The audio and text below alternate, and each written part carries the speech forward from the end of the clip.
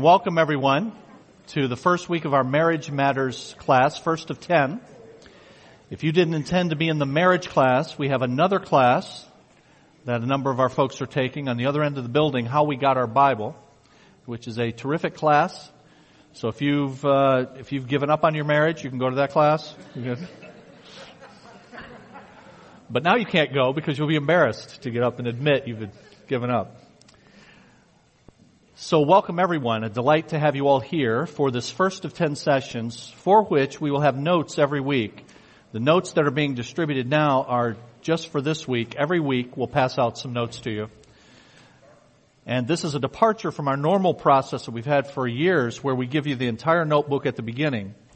And the reason we've departed from that is because as our church gets larger, that's more notebooks that we're giving out. If somebody comes one or two times, they don't need that. But the other reason, and more important, is the people who come all 10 weeks. Many of them will have 10 notebooks by the end of those 10 weeks. They forget their notebook every week. So we decided we would hand out the notes for that day, and then at the end we will give you the entire notebook. If you want that, we'll have all the notes then in one place for you. So thanks for your indulgence with that. Let me tell you a little bit about myself and my qualifications for leading this class, such as they are. My wife Kim and I have been married for 30 years. We celebrated 30 years in February. And I would add, I know this is a statement that's always made, but very happily married as well. Not without our issues that we've had to work through. But God in His grace has allowed us to do that, and I want to share some of that with you in the 10 weeks that we have together. But Kim and I have been married for 30 years. We were married both of us were 22 when we got married. And for many people, especially today, they would say that's too young to get married. There's no particular age that's prescribed in the Bible for getting married. But what one has to understand when they get married is the purpose for which God has given marriage. And God has given marriage for the purpose of each helping the other to become more like Him. If you want a succinct definition of marriage, it's that. God has given marriage for each to help the other become more like Him. Now that's not the way we normally think about marriage. We think about things like fulfillment. We think about things like love, which we will see as an important component of marriage. But at its base, marriage is for discipleship. Marriage, like all relationships, is for the purpose of seeing one grow in the relationship with God. And Kim and I understood that even at that young age. We understood that because we'd been taught that. So you're not too young if you understand that, and that's cemented in your mind. And I bring that up, one, because I want you to know at the outset a proper definition of what marriage is. Marriage is each helping the other to become more like Christ. But I also want you to lose the notion that you're married to the wrong person. And some of you have come into this room with that, undoubtedly. With the difficulties that you're experiencing and have experienced, you have said to yourself, I'm married to the wrong person. And you're willing to take this class because a friend invited you, or because you saw our ad on Facebook, or because you saw it in the various venues that we have advertised this. And you're willing to come as maybe one last ditch, but if this doesn't work, then I'm going to pull the trigger, not literally, I hope, on filing. Because I'm convinced that I married the wrong person. And I bring it up in the connection with too young. I've heard that. I've heard all kinds of reasons why people say I married the wrong person. We got married too young. We didn't know what we were doing. And let me just say to you, friends, who might be entertaining that, you're married to the person that God wants you to be married to.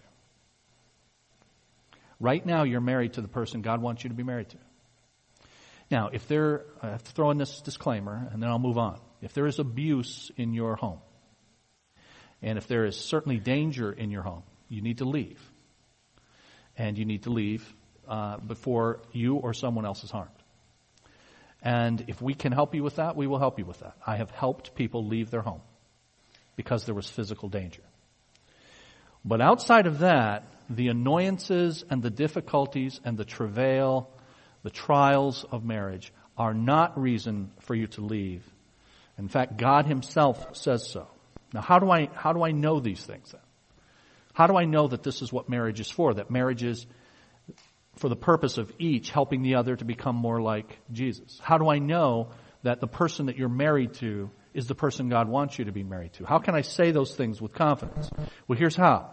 Marriage is God's idea, and God wrote a book about it. And many of us know that implicitly, but we don't think about it explicitly. We don't think about it consciously. You know, who came up with the idea of marriage? And if God came up with the idea of marriage, does he say anything about it anywhere? Has he written anything down that might instruct us? And the answer to that is yes. Now I say we know that implicitly. And I say it for this reason. Because many of you, and I would hazard to say the vast majority of you, when you were married, you invited God to the wedding. You invited God to the wedding because you got married in a church. Or if you didn't get married in a church, you got married by a minister.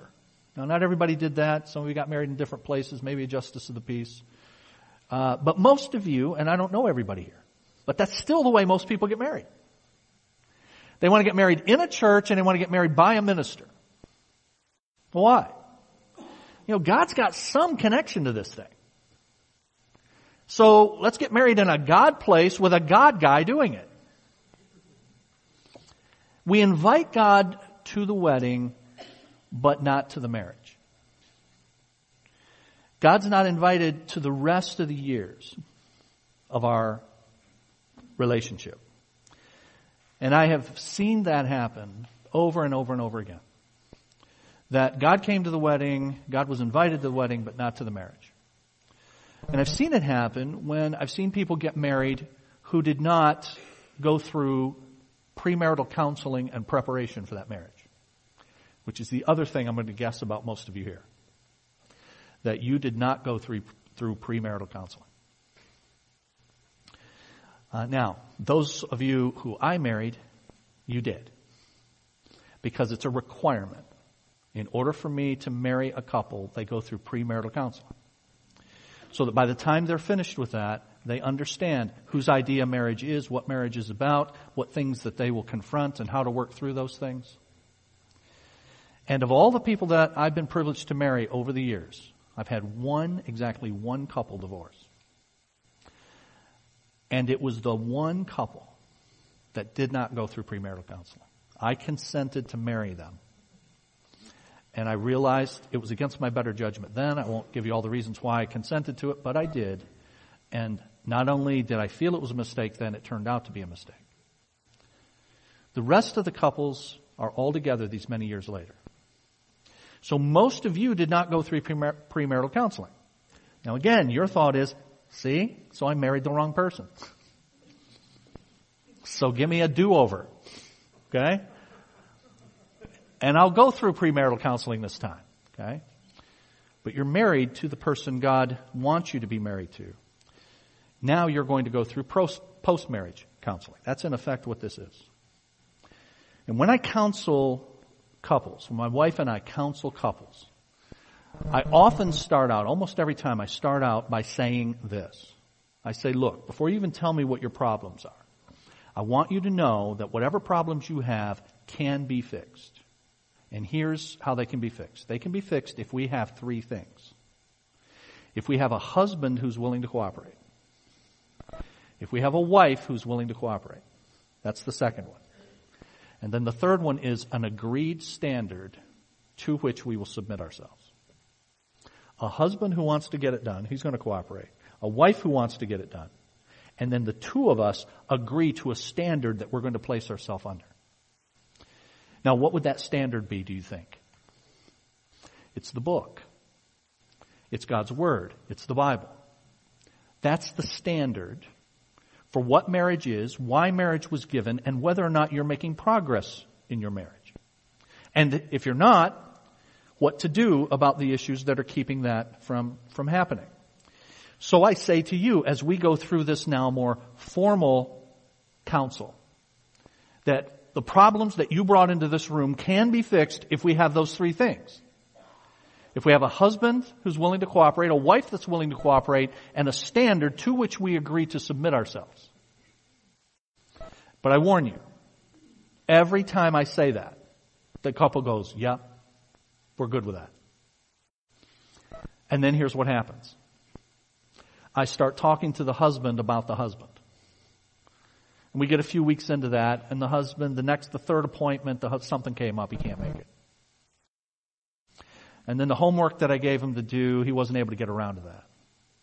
And over time he starts to drift off because he didn't sign up for him to have to change. He agreed to go to this counseling because she needs to change. Now the same thing's true for her. So sometimes I start with a husband, often I start with a husband for biblical reasons. Sometimes I start with a wife. But whoever, once you start getting into their stuff, if you start with a husband and the husband does stick around, the wife is like, I am so glad we are doing this. And then the barrel moves over to her. And then you get a few weeks into that and she's saying, I didn't sign up for this. So when I say we've got a husband who is willing to cooperate and a wife who's willing to cooperate, what that means is we've got two people who are willing to say, I need to change. And if the Bible says I need to change, then I will submit myself to it. Now, this is, I think, my last statement that I'm going to make, my omniscient statement about people that I haven't met. But I know this about all of you. You've got stuff you need to change. And the reason I know that is, again, because I've got this book, and I've read this book, and this book tells me that you will and I will have stuff that needs to change until we're dead. Until you're in heaven, until you're perfect, you've got stuff that needs to change. So that being the case, I'm asking you at the outset then of our time together to commit to, I'm going to be a husband who's willing to cooperate. I'm going to be a wife who's willing to cooperate. And I agree to submit myself to what God says about what I'm to be as a person and then in my role as a wife and as a husband. And if you will agree to those things, and if you mean that, then the statement I make in those counseling sessions at the beginning holds true. Anything you got going on can be fixed if we've got those three things. Now, I said you all have things that need to change. I don't know exactly what needs to change, but I know we all have things that need to change this side of heaven. And here's practically the way it works in our lives and in our marriage relationships. When we come into the marriage relationship, each of us comes into the marriage relationship with unchecked baggage. That's what I call it, unchecked baggage. That is, you brought in baggage, but your baggage wasn't checked. Now, the place for your baggage to get checked was before you got married. That would have been the best place. That would have been the premarital counseling piece. But most people didn't do that, so they get married and they've got baggage that hasn't been checked. You say, but we dated for a long time. Now hear this. The luggage that you saw in the dating period, that's luggage outside of the real bag. See, the real bag's inside that thing. Dating's designed to deceive you. Dating is not real life.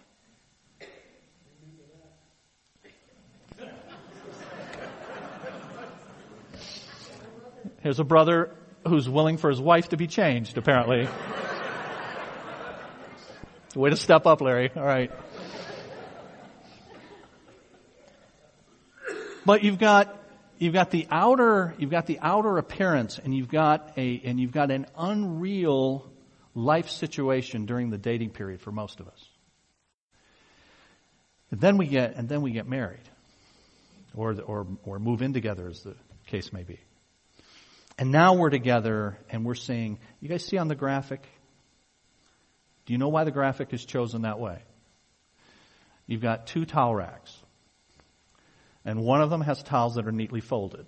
That would be my wife's towel rack. The other one would be mine. Notice that there's a hamper right next to where those towels could go. Okay? But until we got married, we didn't know that we only needed 1 towel rack for her stuff. And that I didn't care about towel racks.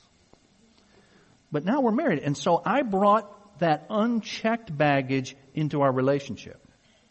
The dating is the bag is within the bag. And now you peel that bag off, and now we got the real bag that we're seeing. And that baggage that you bring in comes principally from 2 sources. The 2 sources are these: the way you are and the way you were raised. That is, what you are naturally, and then what you were taught to be by other people. That's the baggage. Now, there's what you are naturally. And you say, again, in the dating, if dating was a real deal, then I would know what you are when we're dating. But because it's the bag that's covering the real bag, I don't really know until we get into the stuff of life. So the baggage you bring comes from these 2 sources. There's who you are naturally. There's your personality and your propensities. And then there's what you were taught to be like by other people. How you were nurtured, your environment. And in marriage, what happens is you get 2 people bringing their baggage together. Usually unchecked. Well, now, we're in this relationship for the honeymoon. And in the week of the honeymoon, some of this starts to show up. But, it's the honeymoon. We'll settle in. We'll get in a groove. And you do get in a groove that goes downhill from there. If you're not careful. But you start to see these things. Why does she do that? When I was a kid, this is the way my parents did things. And he's not doing that. There's the way I was raised and there's the way you were raised. There's what I'm like and what I like, and there's what you're like and what you like. And now there's the comparing and the contrasting of those that's going on. And here's what happens almost invariably. Yours is worse than mine. I mean, I might have some baggage. But my baggage is like Ziploc, like lunch bags, okay? I mean, you've got Samsonites full of stuff that you brought into this thing. That's the way I'm looking at you. So yeah, I've got baggage, but my baggage isn't that much. My negative baggage isn't very much, and my positive baggage is better than yours. So if this thing's going to get straightened out, here's what needs to happen.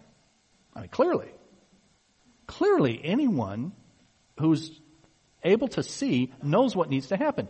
You've got to change. And my marriage is now a lifelong quest to change you.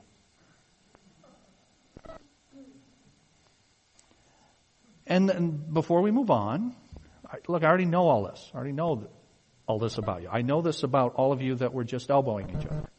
Okay? I knew that before you elbowed each other. And so, since that is what's happening, since you have been on, however long you've been married, this quest to change the other person, let me just ask you to answer to yourself, how's that working out for you?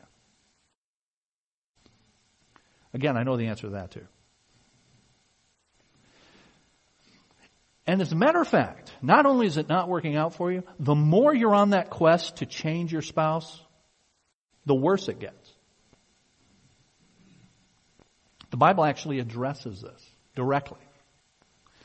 Now, in the particular passage, it's addressing wives to husbands. It could just as easily be husbands to wives. And it says to the wives in a passage in a place called 1 Peter 3 and verse 2. I'm paraphrasing, but it says, wives, stop nagging your husbands. Now, why is the wife nagging her husband? Because he needs to change stuff. And he's not changing. So, wives, don't stop doing that. It'll make matters worse. You will drive him further away. And men, likewise. When you got married and the first time she cooked, and you said, my mom's was better,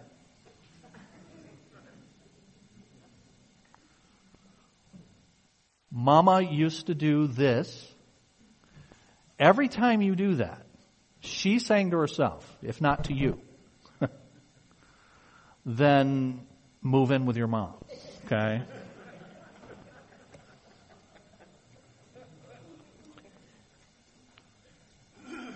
So the quest begins. Most marriages, the quest begins to change each other.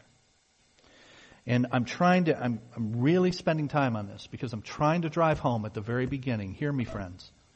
This course, these 10 weeks, are not about the person next to you changing. They're about you being willing to change. Now, when I say you being willing to change, Lord willing, that means the person next to you is willing to change. But I'm asking you to do this. I'm asking you to make that commitment. I'm a husband who's willing to cooperate. I'm a wife who's willing to cooperate. We agree to submit ourselves, no matter what it says and no matter what I've got to do, to the standard of God's Word. I'm asking you to do that. And that means I'm telling you that you are willing to change. And that you are willing to change quite apart from what your spouse does. Because here's the thing. I can't control your spouse, and you haven't either. That's part of the reason you're here. You can't control the changes in your spouse either. But if both of you do that, it'll be a beautiful thing. So that's first. That's what I'm asking you to do. And I'm asking you to do that in a course called Marriage Matters, and on the front cover of your notes and also on the screen, you see the subtitle, Marriage Matters, Extraordinary Change Through Ordinary Moments. Now, why extraordinary change through ordinary moments? Because for some of you, you've come to this and it's been going on long enough that now there have been extraordinary moments. We've had plenty of ordinary moments, but we've had now extraordinary moments. Now, what are extraordinary moments? When we fight, if you get, fighting, having an argument, that's an ordinary moment. An extraordinary moment is when you're not yelling, you're shooting. Okay, that's an extraordinary moment. Or when that talk at the beginning that said, all right, if that's the way you want it, then go live with. And that actually happened. The person moved out. That's an extraordinary moment. Big things have happened. And for some of you, big things have happened.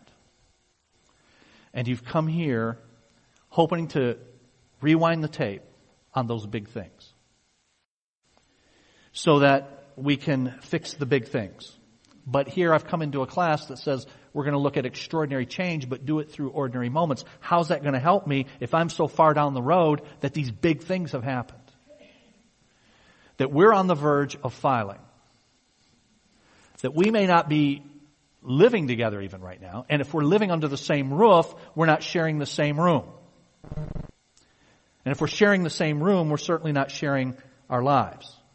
So how are we going to do this through ordinary moments? Well, here's how. I want you to consider this. That you got to those huge issues through a long series of smaller issues. The reason you got to the extraordinary moments is because of all of the ordinary moments that weren't handled over time. And further, if in your marriage you are at that point where you are at these extraordinary huge issues that have happened, and now we feel like our relationship is on life support, we don't know if it's going to make it. If you are at that point, I would suggest to you that if you are willing, if you have a spouse and you are willing to work on the ordinary things, then that's certainly a person who's willing to work on those larger things.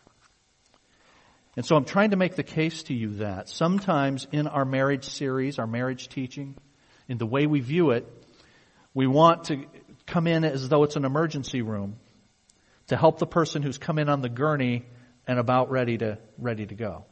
And that's our relationship. And the way we need to do that is not by extraordinary resuscitation, but rather for us to look at those ordinary things that happen and how they affect us and how they've affected you to bring you to where you are. Now with that, I invite you to page 1 of your notes.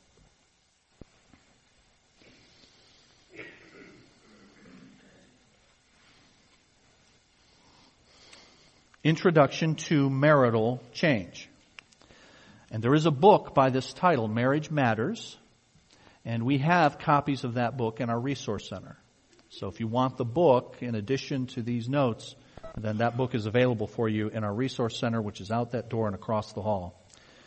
And as we look at this introduction to marital change, friends, what I'm trying to do is to help you move your marriage from or keep your marriage from becoming, move it from or keep it from becoming an existence rather than a marriage. Because that's what too many marriages become, an existence, not a marriage. And I'm trying to help you to avoid becoming that old couple in the restaurant. Have you ever noticed them? My wife and I noticed the old couple in the restaurant.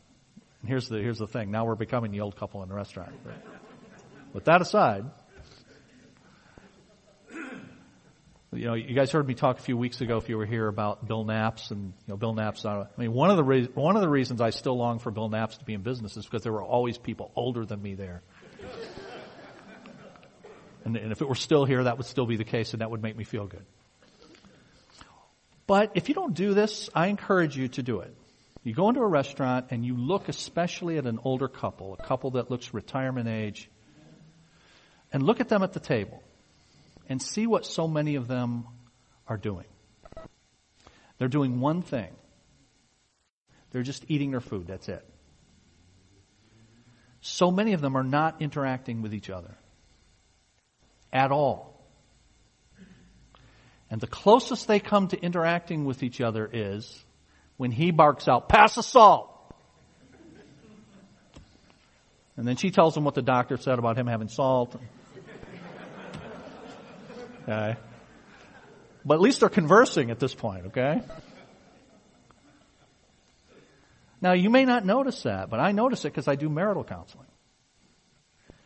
And I'm telling you that couple did not get there last week. That's years of ordinary moments that weren't dealt with. And they don't much like each other. But they're married. And they've got an arrangement and they have an existence. And we're trying to help you to avoid that. So, page 1, middle of the page. How does God fit into this picture? I said at the beginning, many of us invited God to the wedding, but not to the marriage. And when you were married, think back to that and think about one of the prominent themes for you as to why you were getting married. And there may be lots of things as to why you were marrying this particular person. We're soulmates. We see life the same way. I really enjoy being around him or her. All kinds of things you could say about that. But somewhere in there, love was in the mix. We're in love. I love him. I love her. And you believe that. And you believe that sincerely. We're in love. We love each other. But what definition of love were you using? And this is where not inviting God to the marriage starts to affect you in practical ways. Because your marriage was based on love, but you didn't know what love was. And the reason you didn't know what love was is because without knowing God and inviting Him to the marriage, it's impossible for you to do that. Just like marriage is God's idea, love comes from God. So if you're going to have a marriage that's based on love, that marriage is going to have God as central to it. And that's why at the very beginning of this, in the middle of page 1, we talk about God and love. The first line, God is love. And when you find it hard to love, you need Him all the more.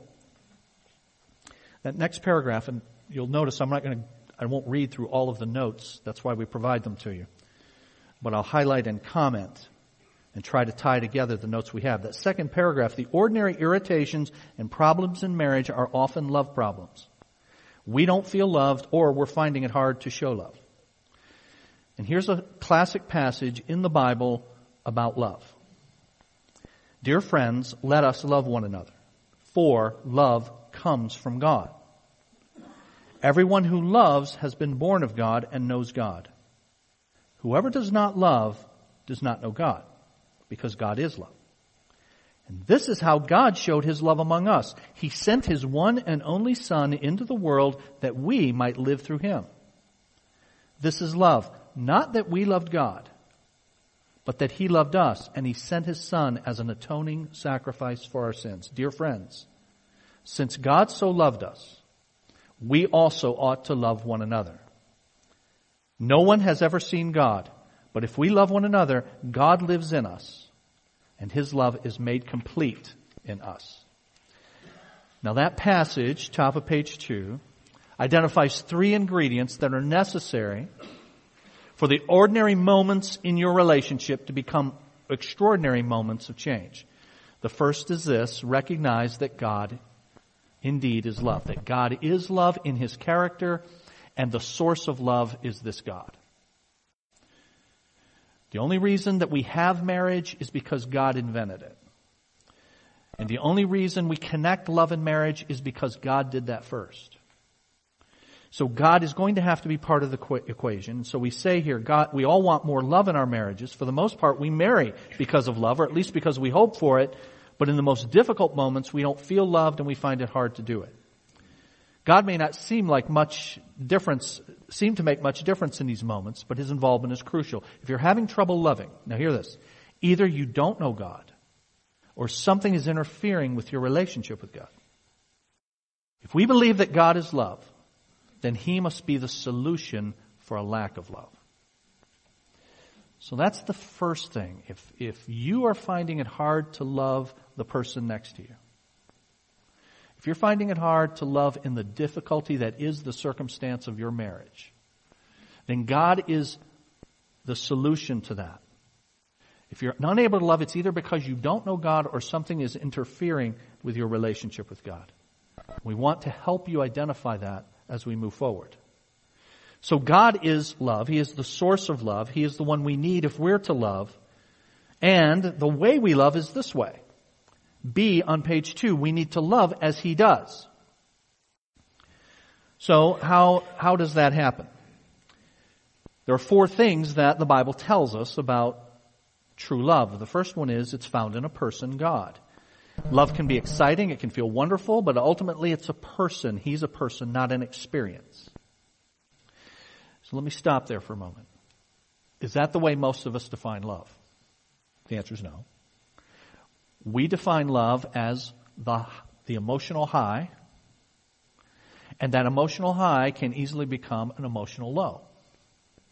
And you find it in our language, right? We talk about being in love or falling in love, and now we're no longer in love, we say. So that betrays our understanding of love, that love for us is an experience or primarily an emotion, but it is first a person. And then secondly, you see here, love is an action. So love involves emotion, but love is not at its base emotion. And that's why when the Bible describes love, if you care to jot this down, you can. It's 1 John 3:16. 1 John 3:16. The passage at the bottom of page 1 is 1 John 4, but in the chapter prior, 1 John 3:16, it says this: this is how we know what love is. Jesus Christ laid down His life for us, And we ought to give our lives for others. So, when was the last time you heard a song on the radio, a top 40, talking about love and talking about love that way? Anyway, so let me stop here for a moment. Rob, was that you, Rob?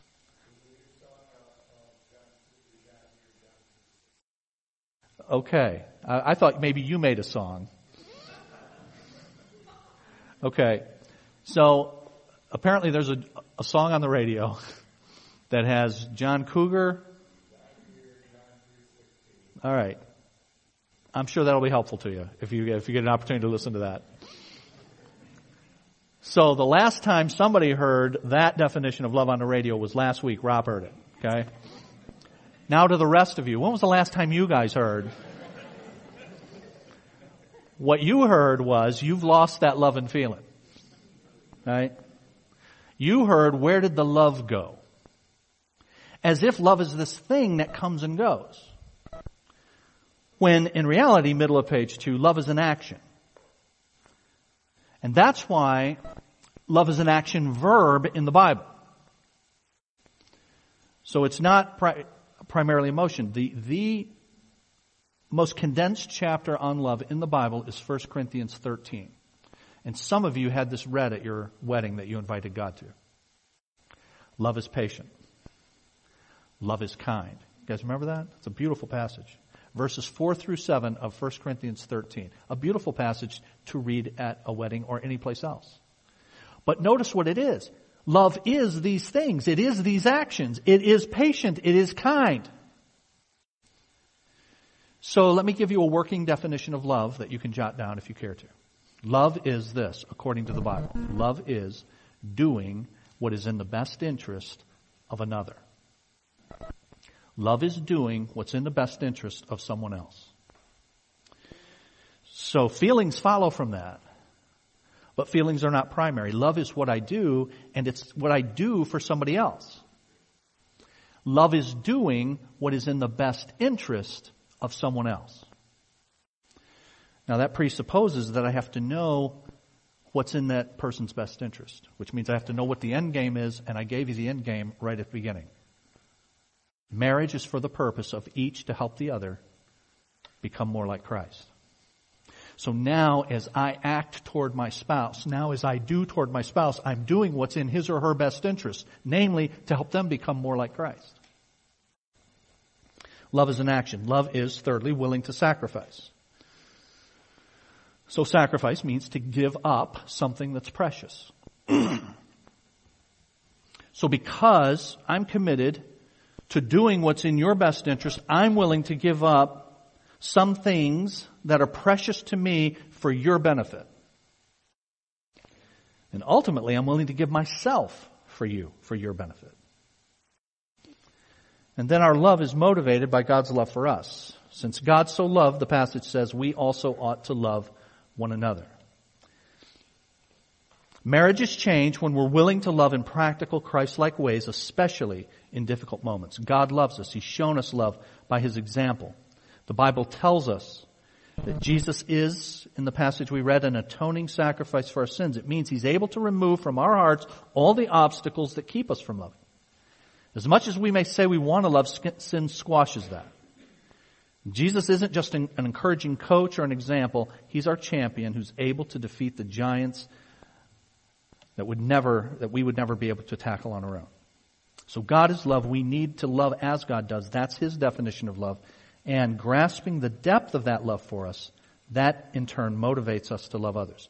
Look at that last sentence. Marriages change when we're willing to love consistently over time, not because our spouses change, but because we're in a growing relationship with God. Not because our spouses change. You guys have heard me quote those great theologians in the past, the Monkees. And I think Lenny Kravitz may have updated the song. Rob, let me know. But okay.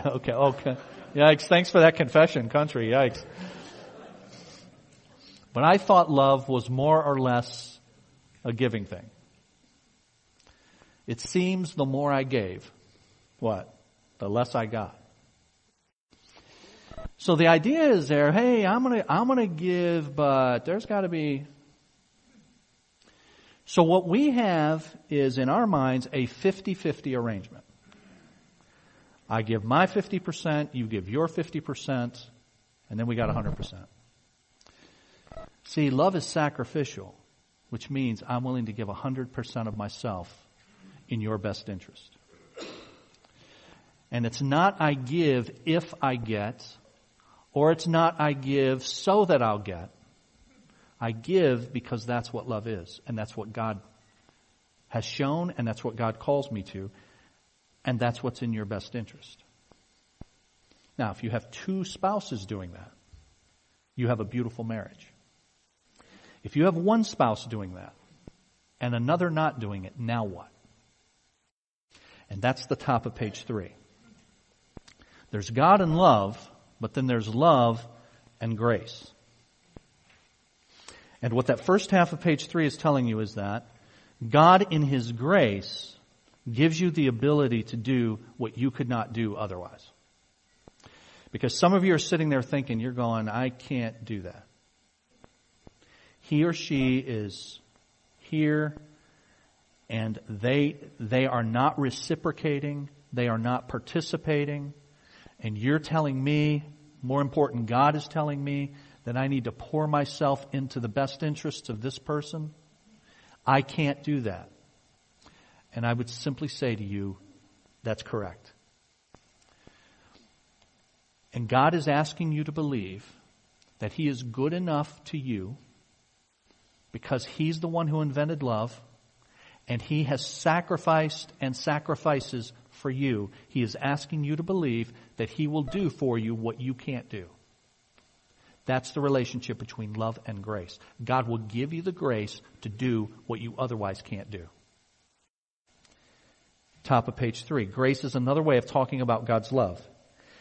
It's more than a helping hand. It's God's love given to rescue us, though we don't deserve it and we have no hope of rescuing ourselves. If you look down at the third paragraph, we often have a narrow understanding of God's grace. We understand we enter a relationship with God by grace, but then we live our lives as if it's our duty to earn God's approval by trying our hardest to do what God requires of us, to live good lives, to be good people, to be good enough, and to meet the standard. But the Bible says we need God's unearned power all the time, and God promises to give that. That's what I'm telling you. So there's God and love, but then there's love and God's grace giving you the power to love. And then lastly, there's grace and marriage. Consider this account of one very ordinary moment in a pastor's marriage.